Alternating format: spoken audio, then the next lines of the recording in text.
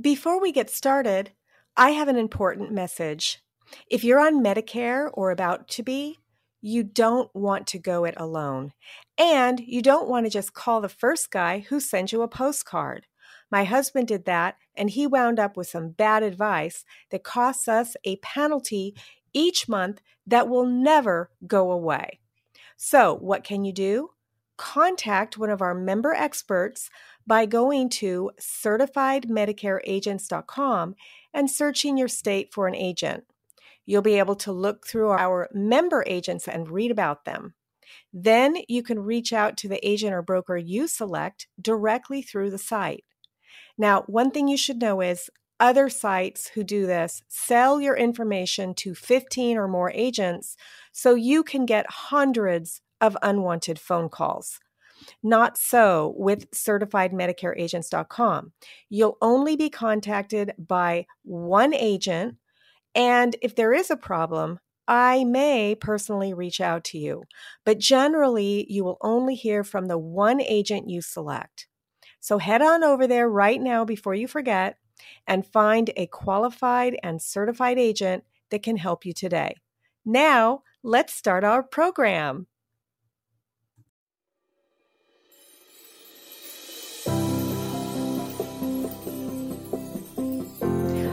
Welcome back to the Rock Your Retirement Show. I'm your host, Kathy Klein, and today's guest host is an expert on pain. Last week, Dr. Cuccaro and I had an interesting discussion about me and my pain. If you didn't hear it, I was taken to the emergency room by ambulance because I could not get out of bed due to pain. Let me tell you a little bit about my guest host. Dr. Kevin Cuccaro is a fellowship-trained specialist and expert on the science of pain, actually trained in anesthesiology at the University of Chicago. After that, he completed his fellowship in pain medicine at the University of Michigan. Then he served as Associate Program Director of the Naval Medical Center, San Diego's Pain Medicine Fellowship Program. If you've never been to San Diego, you should go. It's a beautiful place. Dr. Cuccaro's focuses on creating solutions for pain and pain-related topics important to healthcare systems, clinicians, and the public. We're so lucky to have him co-hosting today. Go to straightshothealth.com to learn more about him and his practice. During this 4-part series, we'll be discussing the podcast episodes that Les and I created, and most importantly, what we left out. Last week, we discussed what happened to me and what I could have done to prevent feeling so much in pain. And today, we're going to talk about how well healthcare systems treat pain. Next week, we'll talk about pain myths and misconceptions. And finally, in the 4th of the series, we'll talk about why firefighters are better pain specialists than actual pain specialists. If you have pain or know someone who does, then you're going to want to stick around for all 4 parts of the series. But before we start, I wanted to tell you that this episode is brought to you by the Medicare Quick step-by-step guide for signing up for Medicare. If you're signing up for Medicare for the first time, you already know how confusing it can be. The step-by-step guide is absolutely free and will help you easily make the transition into Medicare. Head over there now at medicarequick.com/checklist. Dr. Cuccaro, thank you so much for co-hosting. I'm really thankful to have you back on the show again today. Well, thank you, Kathy. I really appreciate it. And I hope everybody got a lot out of that first episode. And as always, if they have questions or comments or are confused, just let us know and we'll try to answer those. That's right. So today we're going to talk about the healthcare system and how well it treats pain. You know, I can tell you from my experience, I've actually had chronic pain in my neck for years and years after several car accidents. What do you think about the healthcare system, how they're treating it now and what we can be doing differently? So our healthcare system is really, really good at what we would call acute episodes. So if you're in a car accident or you're having an acute heart attack or you got cut open and you're bleeding all over the place and losing all your blood, we're really good at treating that stuff. That's the whole system is designed around it. But what we are not good at is anything that has been around for a while, chronic conditions. We're not good at doing preventive care and getting you so that you never had the heart attack in the first place. We're not good at, when it comes from a pain standpoint, if you've had pain for a long period of time, we're pretty atrocious at taking care of that. The numbers, I think, are a little shocking and a little scary, but I think they're important for people out in the community, particularly people in that retirement age, because what's interesting to me is there was a study, this has been a little old now, probably about early 2000 that this came out, but about 37% of Americans, when that study came out, believed that if you have the resources, that the healthcare system can cure or treat anything. And that is simply not true. And it's specifically not true when it comes to pain, and pain that has been persisted for months and months and months, if not years.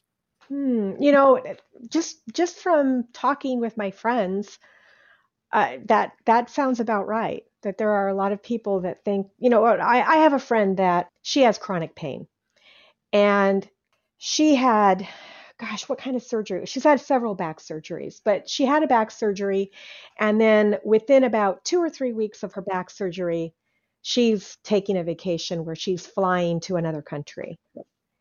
And all of us were appalled. And we're like, well, no wonder she has pain. She's not healing, you know, and I think it's because she thinks that it doesn't matter what she does, the doctors are going to fix her. You know, she can have surgery and then run, even though we all know that it takes time to recover from surgery, she's off flying to another country. So what do you think? I mean, is that part of it? Our mindset is just, it's the doctor's responsibility to fix us? Well, I think we've sort of trained that into people for a long period of time, that if there's anything potentially wrong with you, go see your doctor, and then they're going to figure it out, or they're going to tell you, and they're going to do something to make it go away. Right. And that comes from health systems. It comes from public warnings. It certainly comes from the pharmaceutical industry, because we know that there's only 2 countries in the world that have direct-to-consumer advertising. Which is shocking. Shocking. One's the United States, the other one's New Zealand. And what do those ads always tell you? Well, one, they diseasify symptoms, which what I mean by that is we, as humans, we are not meant to be in one state all the time. We have good days, we have bad days, we have sad days, we have happy days, we have, mad days, we have glad days. That's normal for us. Having a normal emotional spectrum and a normal sort of physiology that goes with it is okay. But the pharmaceutical industry likes to start taking these things that maybe you have one day that you were having difficulty because maybe you had to go into a new environment, and you were concerned about meeting new people, and you felt your heart starting to race, and you started getting nervous, and maybe your palms got all sweaty. Well, if you listen to pharma, we're going to call that social anxiety disorder rather than just being shy, or normal, because it's a scary new environment for you. And we're going to say, well, you need a drug for it. Do you want me to tell you my story about that? Sure. Okay, so when I was younger, I was a financial advisor. And before I became a bona fide financial advisor, I sold annuities to, I sold 403Bs in hospitals. And when I first started, I would sit in the cafeteria. You're a doctor. Have you ever seen the annuity salespeople sitting in the cafeterias talking to employees?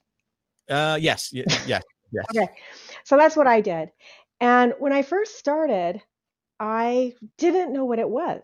I had no idea. I just knew that I would be sitting in a hospital talking to a nurse, and all of a sudden my heart would race, and I felt like I was going to pass out.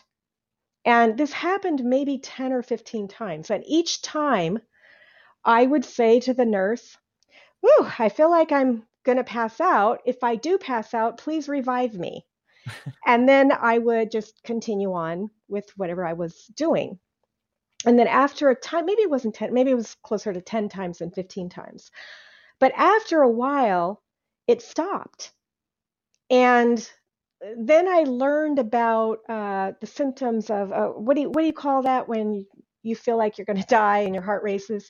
There's a word for it. A panic attack? Yes. And when I read or heard about the symptoms of a panic attack, I said to that was happening. I was having a panic attack.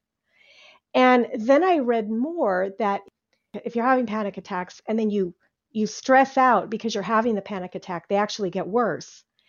And I think that the reason why mine went away was because I just made a joke of it and went on. I didn't say, gosh, take me to the ER. I think I'm going to die. I would just say, this is what's happening, and I would move on. But it's interesting to know that had I known what it was, it might have made it worse. If I would have said, I'm having a panic attack, then it might have gotten worse and worse and worse to where I probably would have required medication. Well, and I would say the difference comes down to how that was framed, right?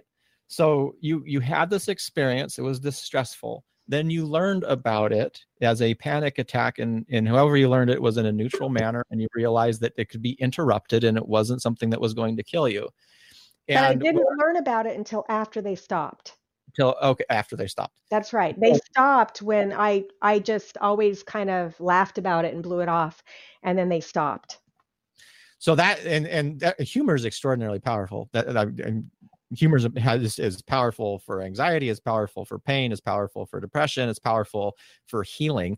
But I would say that if you had learned, like I think you were kind of leading onto this, if you had that symptoms, and then say at night you were watching TV, and then we had an ad come on, right, and explained your symptoms, and then would have said, because they're never like positive. Oh my God, you're having a panic attack.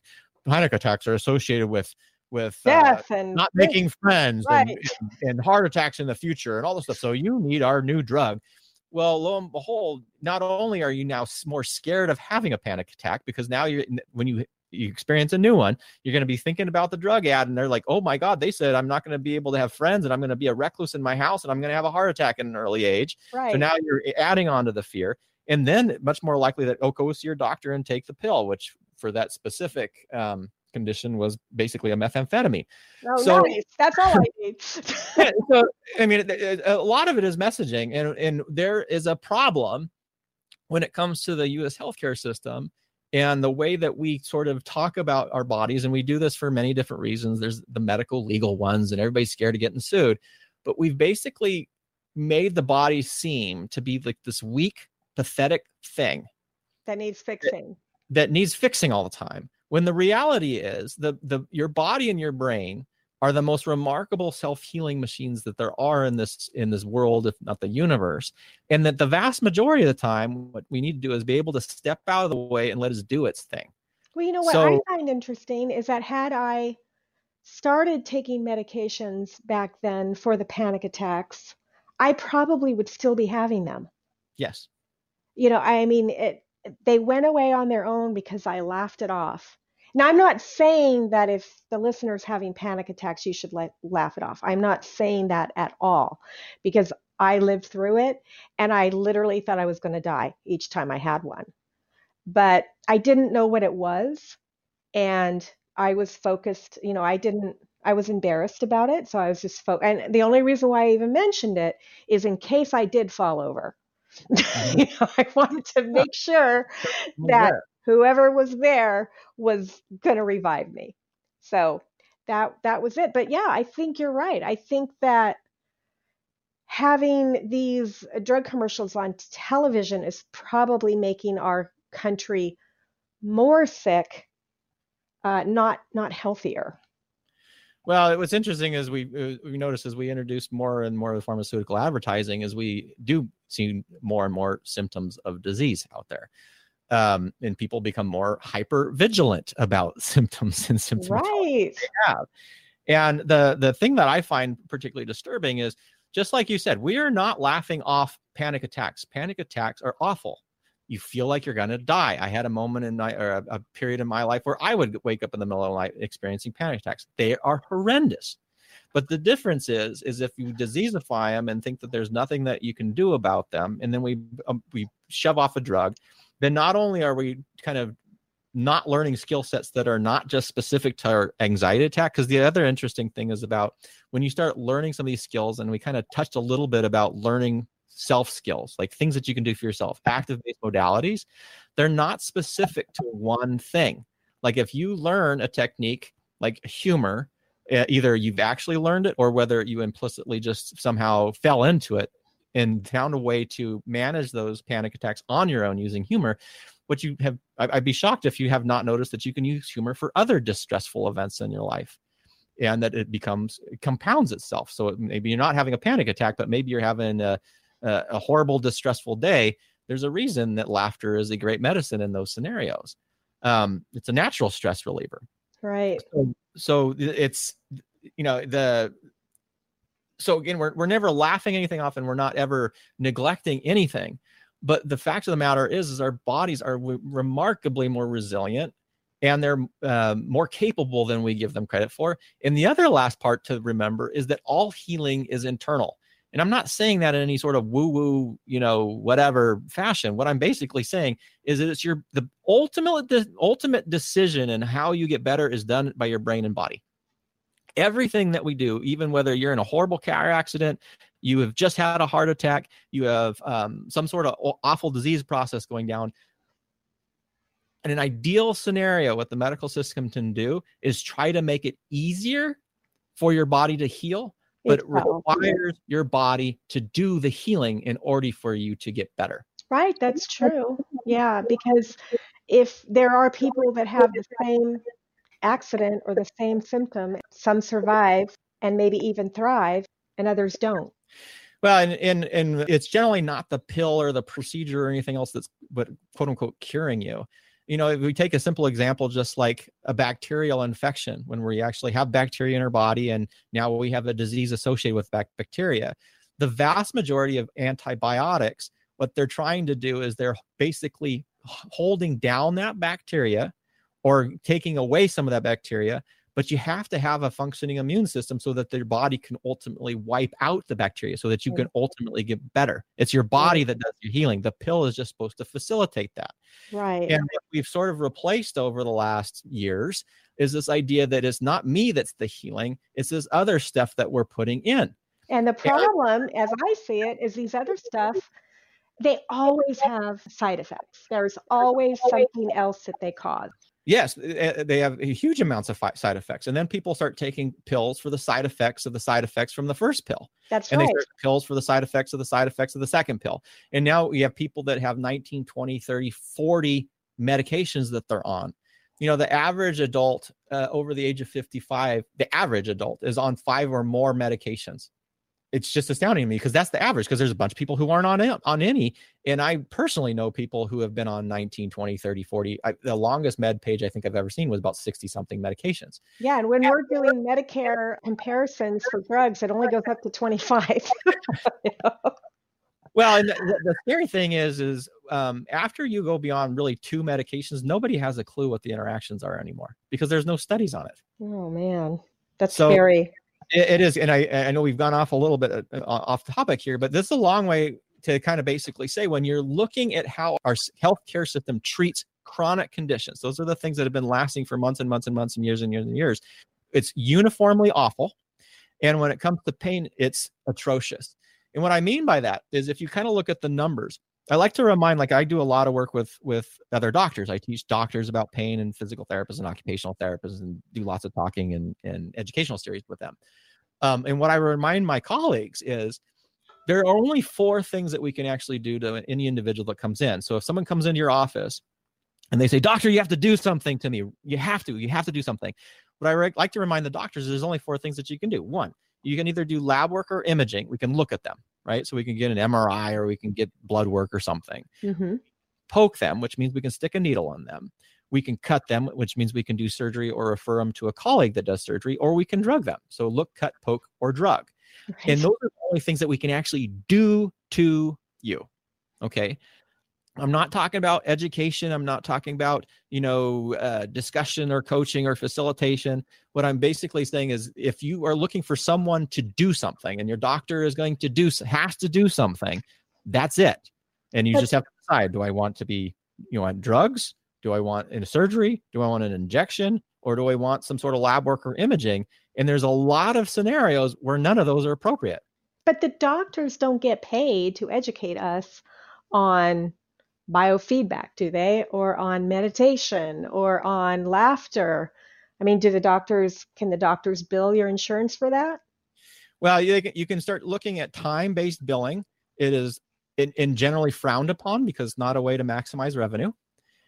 that goes beyond it. If you look at our healthcare system, you really couldn't have designed a worse system for the treatment of what we would call chronic pain or chronic conditions in general. And part of it does come through the reimbursement. So what is reimbursed? Procedures are reimbursed much better than spending time with your doctor. That's probably way beyond this particular episode of how that came to be. Well, we are talking about our healthcare system and how it treats pain. So it's all related. It is, but there's I don't want, if I talk too much about this stuff, people think, oh my God, Dr. Cuccaro, you're crazy. It's because the truth is crazy how this actually occurred. The facts, the documentation, the research, and the data that demonstrates how these billing systems developed over time and why someone is paid more to spend 35 seconds to stick a needle in you than 35 minutes to try to teach you and educate you and learn all the facets around your health complaint. It's atrocious, it's scary, and goes into some very dark places in our healthcare system. But I guess the most important thing I want the listeners to understand is, particularly for chronic pain, is the idea that somehow the answer is going to come from the medical community is so far behind what the science shows, and is so far behind what the system is actually designed to do, that it's almost an exercise in futility. And it makes me ashamed and sad to say it, but just if waiting and hoping that the healthcare system is going to find some magic cure for chronic pain, is you're going to be sitting and waiting for a long period of time in pain while waiting for that to happen. And all of the things that we can do on our own, can we use those in addition to some of the things that doctors prescribe, such as, pain medications and things like that? Or must we go cold turkey? I would say instead of thinking either or, it's always better to think and. Right. And I would always return to, and I think we touched on this in the first episode, is figuring out the things that you can do, the things that you have control over, and the skills that you can develop, to me, is much more important than what anybody else can do to you. But if you're going to use them all. And so this is like, if you're having a surgery, I wouldn't say, if someone's going to do a major surgery and maybe you're having some sort of, abdominal complaint, and they have to go in and they have to take out part of your colon because you have Crohn's disease, I would not say, oh, well, you should never have any sort of analgesic medications post-operatively. But I would also say, don't only rely on analgesic medications. I kind of understand how pain works and is constructed, and I think we've touched on that, and we'll touch on it more later on. There are things that you can do in addition to the pill or the injection that they're giving to you in that acute scenario.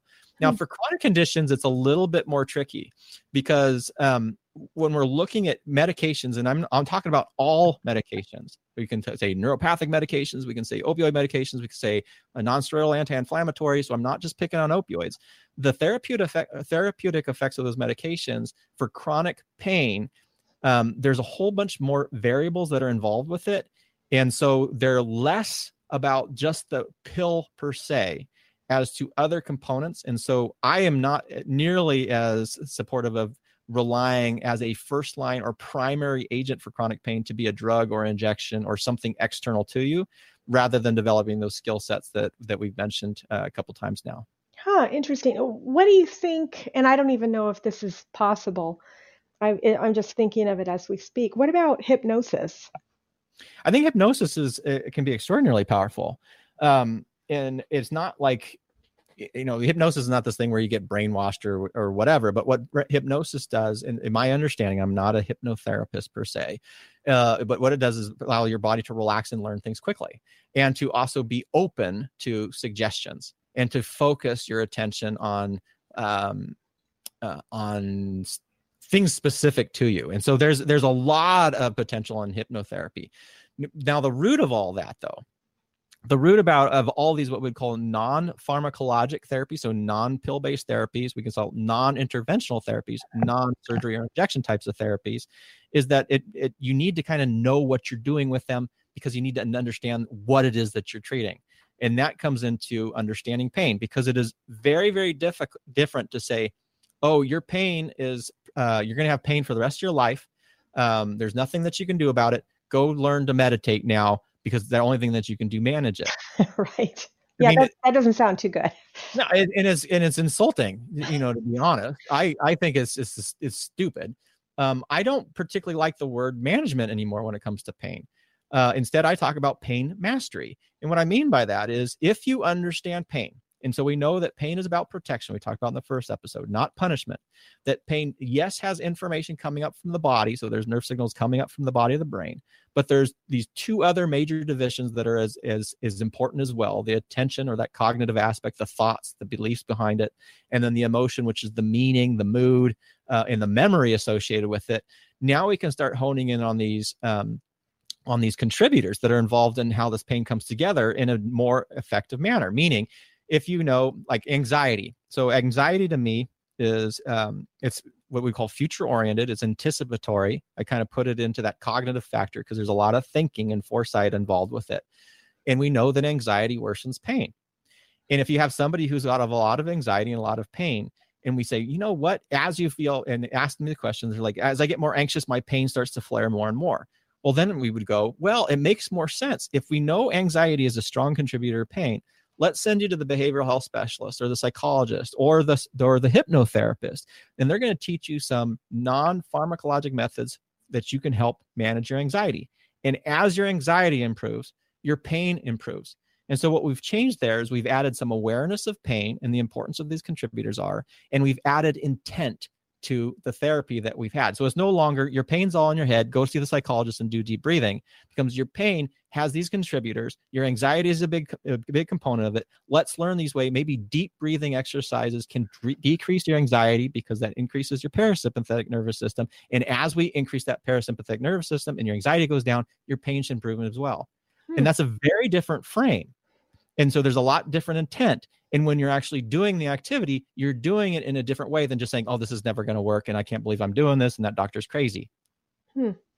Interesting. So these, I want to call them therapies, but they're not really therapies, can be used in conjunction with medications. But what you're saying is, if it's chronic, the medications are less likely to work, obviously, because you've had a chronic and the medications haven't worked yet.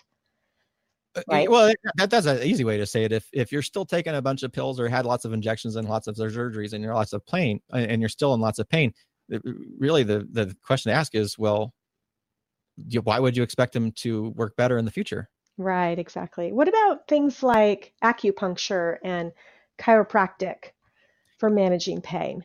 So acupuncture and chiropractic manipulation, and people talk about like traditional versus alternative therapies. And the way I look at these therapies is still whether they're active or passive.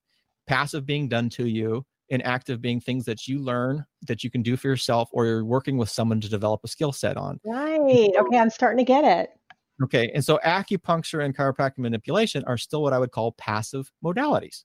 Right. And so sure, they're not a spine fusion, and sure, they're not a pharmaceutical drug, but they're still passive and done to you. You don't control those treatments.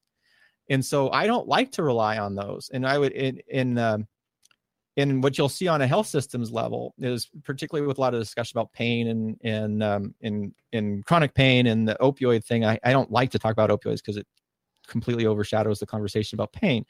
But there, you'll see this shift where they're saying, well, we're not going to prescribe opioids, but you can go get 30 visits of manipulation. Mm-hmm.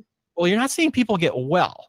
What you're seeing is we're shifting the care from a drug to manipulation, and the expenses are still high. And ultimately the person isn't what I would call better. Better being on less medications, not seeing a bunch of healthcare providers, back to living their life, seeing their friends and family. Instead, we've just shifted kind of those passive-based modalities.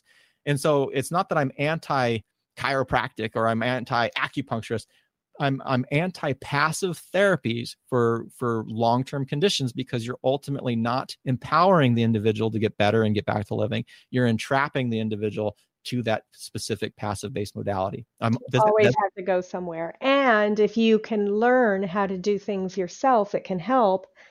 Then it doesn't matter where you are. You don't have to run somewhere, get dressed, get in your car, drive, get the therapy, and then drive home. You're saying that some of these things you can do yourself, and then you're in control, more control. You have more control. And the other part about when it comes to pain is the more what we call perceived control. The more you feel that there are things that you can do to help yourself when it comes to pain, the less pain that you tend to experience. And part of that goes back to, again, if you understand pain as a protector, and as we increase threat, we increase pain. The more control you sense or perceive, the less threat you tend to see. And so it all kind of comes together. The other part about that, though, that I think is really important, and you kind of touched on it also, is, again, I'm not just talking like chronic pain. If you are out in the middle of the woods, like, okay, if you fall and trip out your door and you break your leg and have a horrible fracture, go to the hospital, obviously. And they can do whatever they need to do. But if you've learned these skill sets and now you're in the middle of nowhere and you fall and you break your leg as well, I am still not saying don't go to the hospital. But I am saying is, if you're in the middle of nowhere, you have a long period of time before they can get there. Wouldn't it be nice to have skills that you can do in that moment in time to help you through that acute scenario while you're waiting for that medical care? And so it's not either or, it's and. And that having a basic understanding of pain, having a basic understanding of pain as a protector, having a basic understanding of these contributors that come together, and recognizing that all these things that people will say, well, stress has nothing to do with my pain. Well, I'll tell you, I don't care what kind of pain that you're having, stress has an impact on it. And so these tools and strategies and techniques, having good awareness of pain and learning these skill sets, that isn't just it's useful in a chronic condition. It's useful for an acute scenario. It's useful when you're in the doctor's office. It's useful when you're out hiking in the woods. It's useful when you're on vacation. So why would we not want to develop those skill sets? That makes so much sense. Is that what your course, whywehurt.com, talks about? Or is that just the beginning and then that leads into another course? How does that work? Yeah, so Why We Hurt really provides a kind of the foundation on some basic pain science. It's introducing and goes into a little bit deeper detail what we've been talking about. We talk about what it means to understand pain as a protector. We talk about what it means to understand that pain doesn't ooze like pain pus out of a body. Pain, it doesn't ooze like pus from the body to the brain. Instead, pain is constructed by using information from the brain and the body and your environment in order to make that experience. And then lastly, which we're going to touch on that episode, is just being aware that once you start thinking of pain in multiple dimensions and not just one, then we can start actually treating it safely and effectively. Whether it's been there, again, just now you stubbed your toe, or whether you've had back pain for 40 years, there's things that can be done because now there are multiple different areas, different contributors that we can start identifying and targeting with awareness and intention behind that treatment. That sounds great. And currently that class is a free class. Is that correct? Yeah. Why We Hurt is completely free. The basics of pain are so important for the individual. I have a real hard time. It's like a public service. Like, there's so much bad information out there about pain right now that anything that can be done to make people more aware that there is so much more to pain than we typically understand, and that there's so much more potential for people to get better. That really is more of a public service than anything else. So that particular program is definitely free. Well, that's wonderful. So I really appreciate your coming on the show again today. And for the listener, head over to whywehurt.com. It's a free training course. And next week, what are we talking about? Let's see. It looks like we're talking about pain, myths, and misconceptions next week. I can't wait. Well, I can't wait to be here. Thanks so much for coming on the show again.